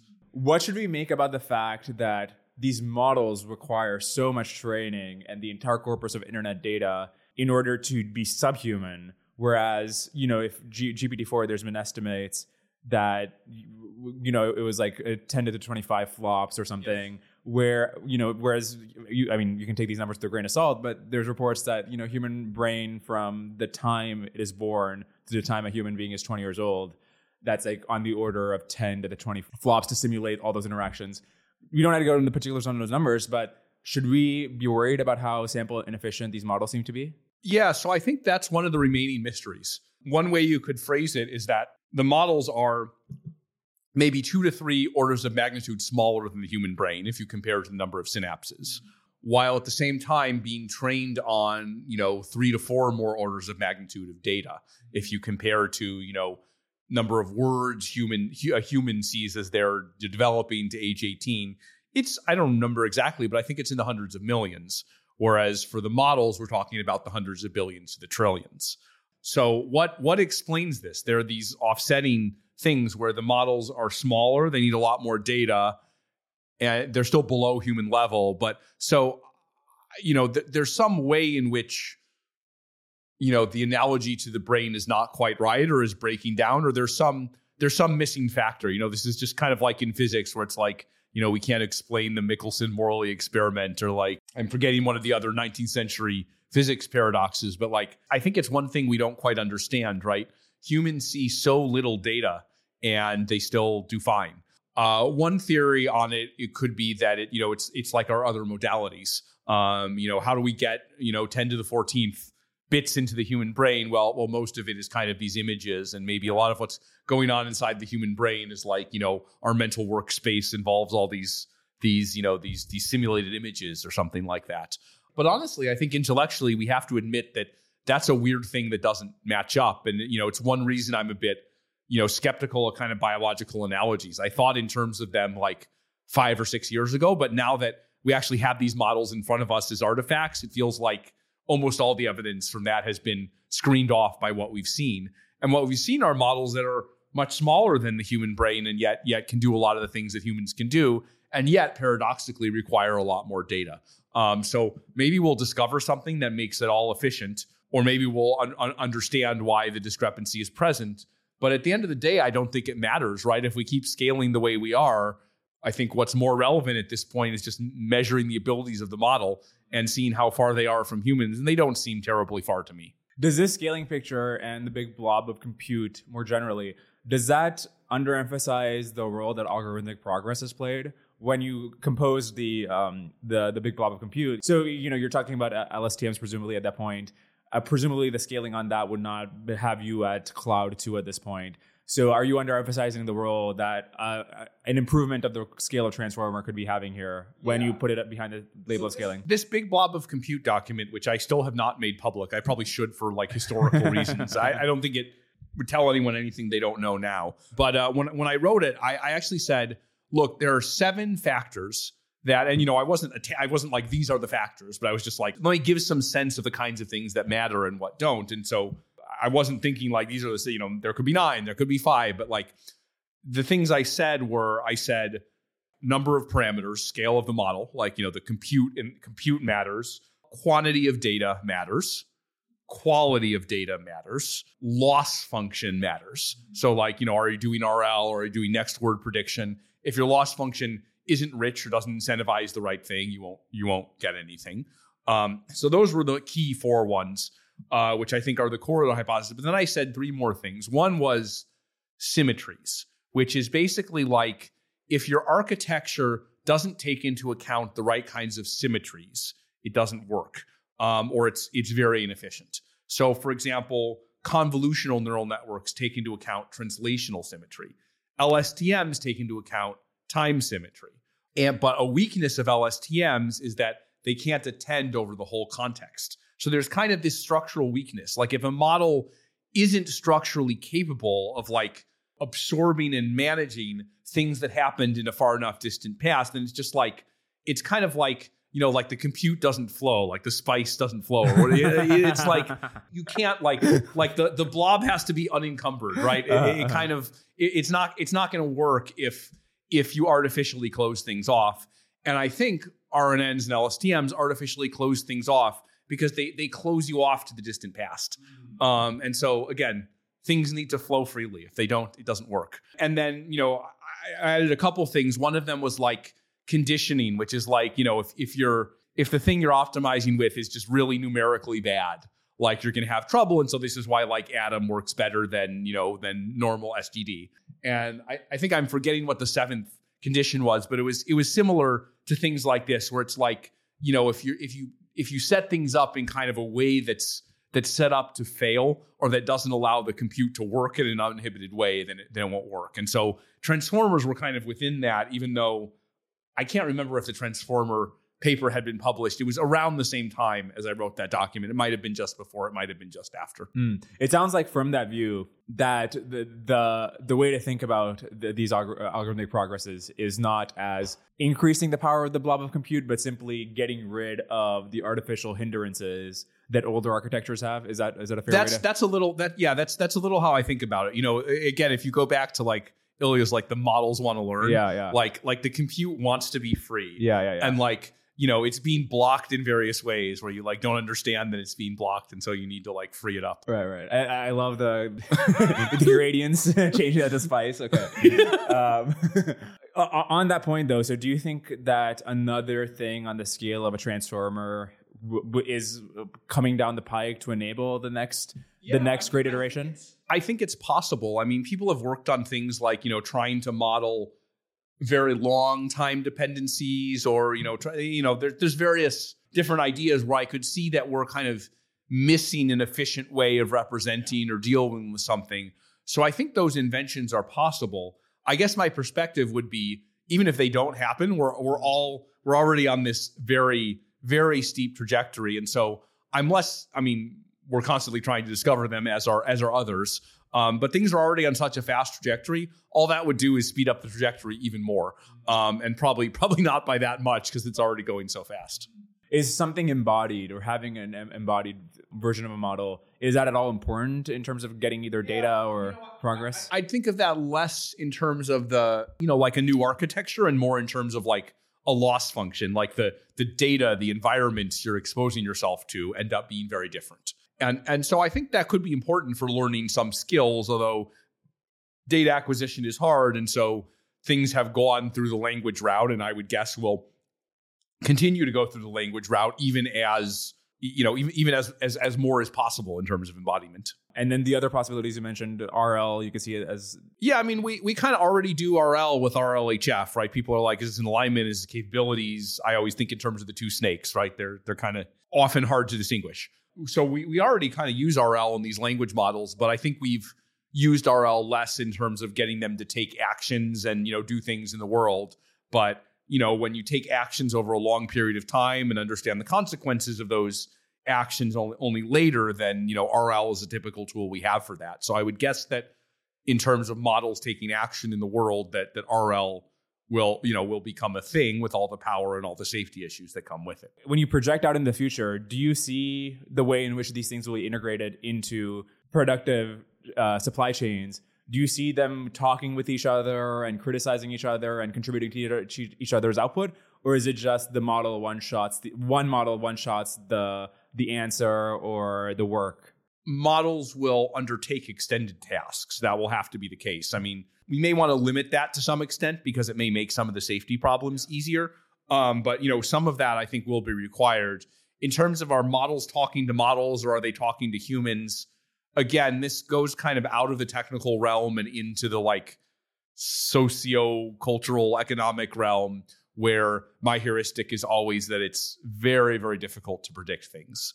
And so I feel like these scaling laws have been very predictable. But then when you say when is there going to be a commercial explosion in these models, or what's the form it's going to be, or are the models going to do things instead of humans or pairing with humans? I feel like certainly my track record on predicting these things is terrible. But I also, looking around, I don't really see anyone whose track record is great. You mentioned how fast progress is happening, but also the difficulties of integrating within the existing economy into the way things work. Do you think there will be enough time to actually have large revenues from AI products before the next model is just so much better, or we're in a different landscape entirely? It depends what you mean by large, right? I think multiple companies are already in the 100 million to billion per year range. Will it get to the 100 billion or trillion range? Before that stuff is just so hard to predict, right?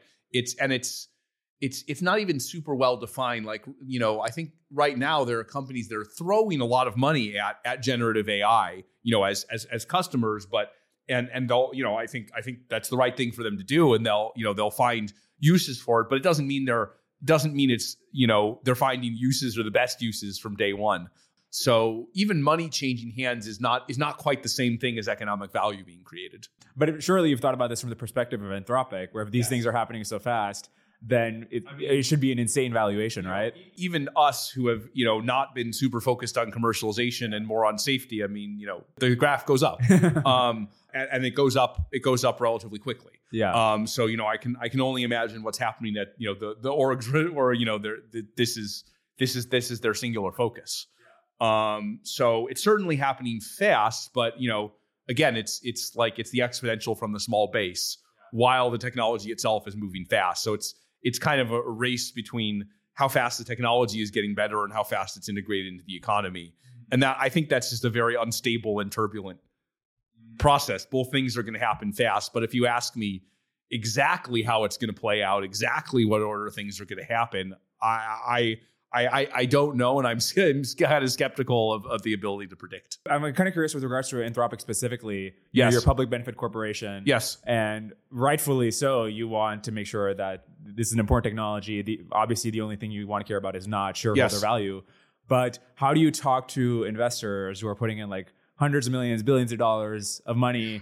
How do you talk to them about the fact that, how do you get them to put in this amount of money without the shareholder value being the main concern? So I think the LTBT is the right thing on this, right? I mean, we're going to talk more about the LTBT, but some version of that has been in development since the beginning of Anthropic, even formally, right?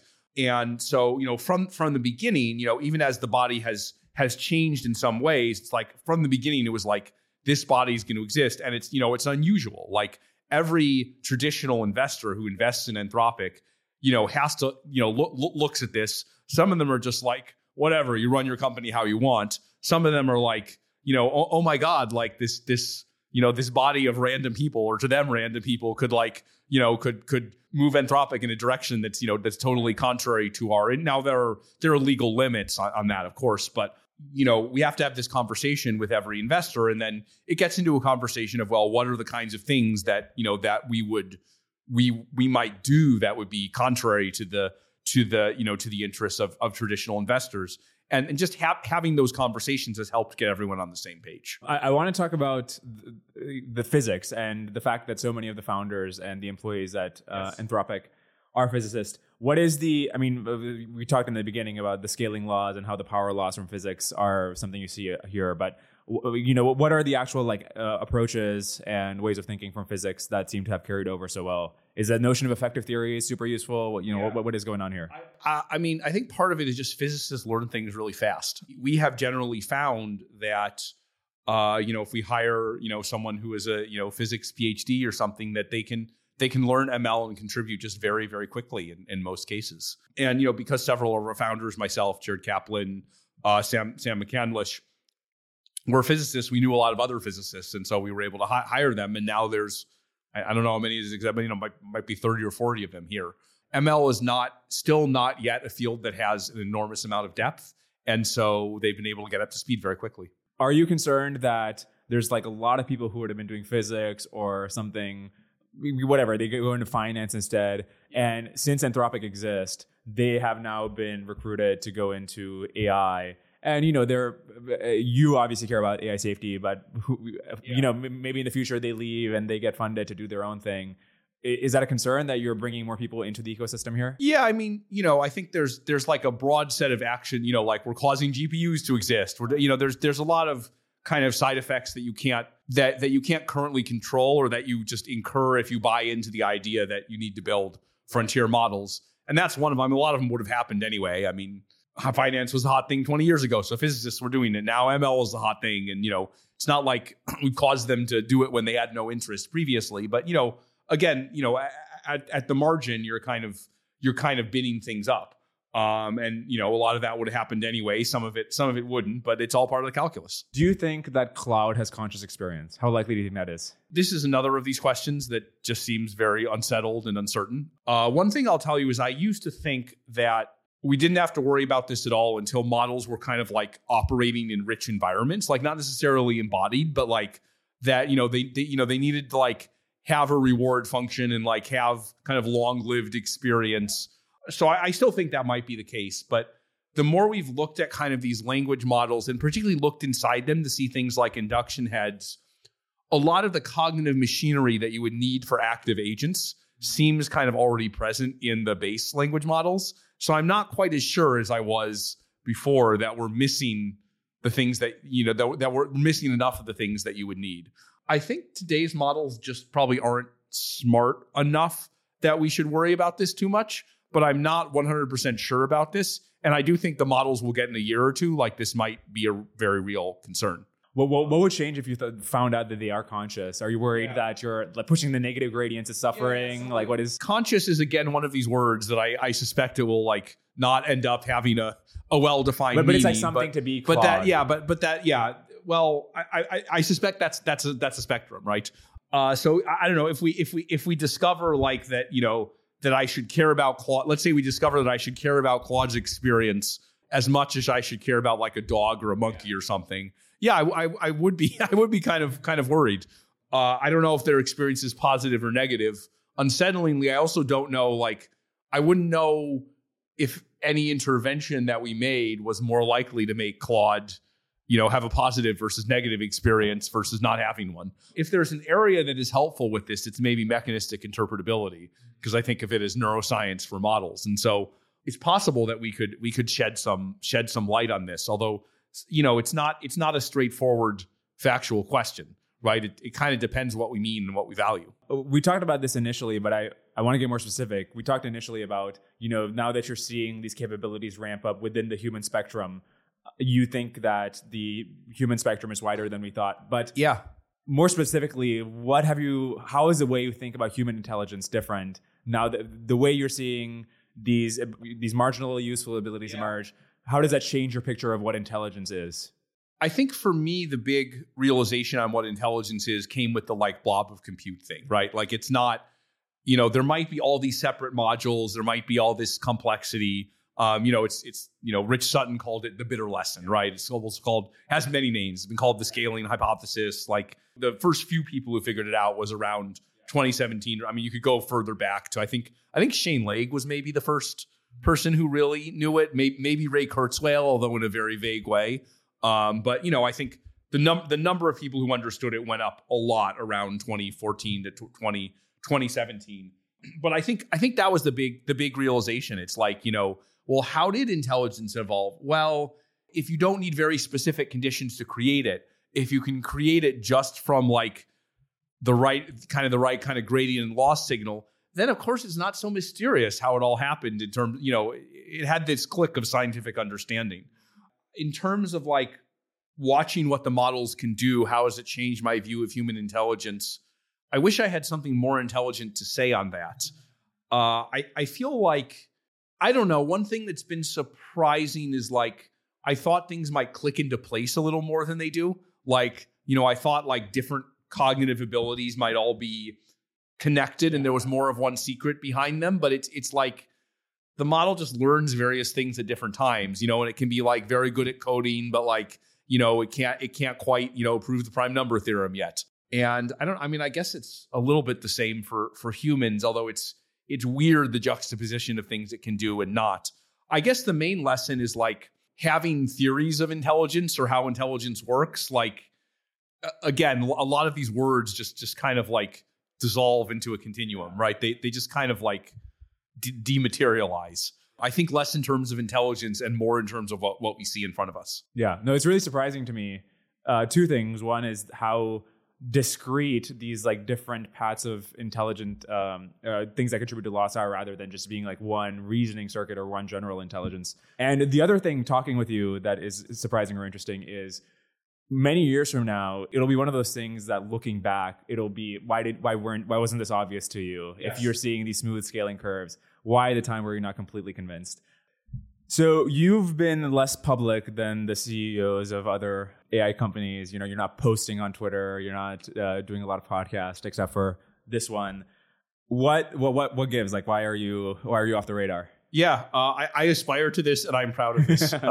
If people think of me as kind of like boring and low profile, like this is actually kind of what I want. Uh-huh. So I don't know. I've just seen a number of cases, a number of people I've worked with that I think you could say Twitter, although I think I mean a broader thing, like just kind of like attaching your incentives very strongly to like the approval or cheering of a crowd. I think that can destroy your mind, and in some cases it can destroy your soul. And so I think I kind of deliberately tried to be a little bit low profile because I want to, I don't know, kind of like defend my ability to think about things intellectually in a way that's different from other people and isn't kind of tinged by the approval of other people. So, I've seen cases of folks who are deep learning skeptics, and they become known as deep learning skeptics on Twitter. And then even as it starts to become clear to me, they kind of sort of change their mind. They like, this is their thing on Twitter and they can't change their Twitter persona and so forth and so on. I don't really like the trend of kind of like personalizing companies, like the whole, like cage match between CEOs approach. Like, I think it distracts people from the actual merits and concerns of like the company in question. Like, I kind of want people to like judge the like nameless bureaucratic institution. I want people to think in terms of the nameless bureaucratic institution and its incentives more than they think in terms of me. Everyone wants a friendly face, but actually I think friendly faces can be misleading. Okay. Well, in this case, this will be a misleading interview because this has been a lot of fun. You're like a blast to talk to. Indeed. Yeah, this has been a blast. I'm super glad you came on the podcast and hope people enjoyed. Thanks for having me. Hey, everybody. I hope you enjoyed that episode. As always, the most helpful thing you can do is just share the podcast. Send it to people you think might enjoy it. Put it in Twitter, your group chats, etc. Just blitz the world. Appreciate you listening. I'll see you next time. Cheers.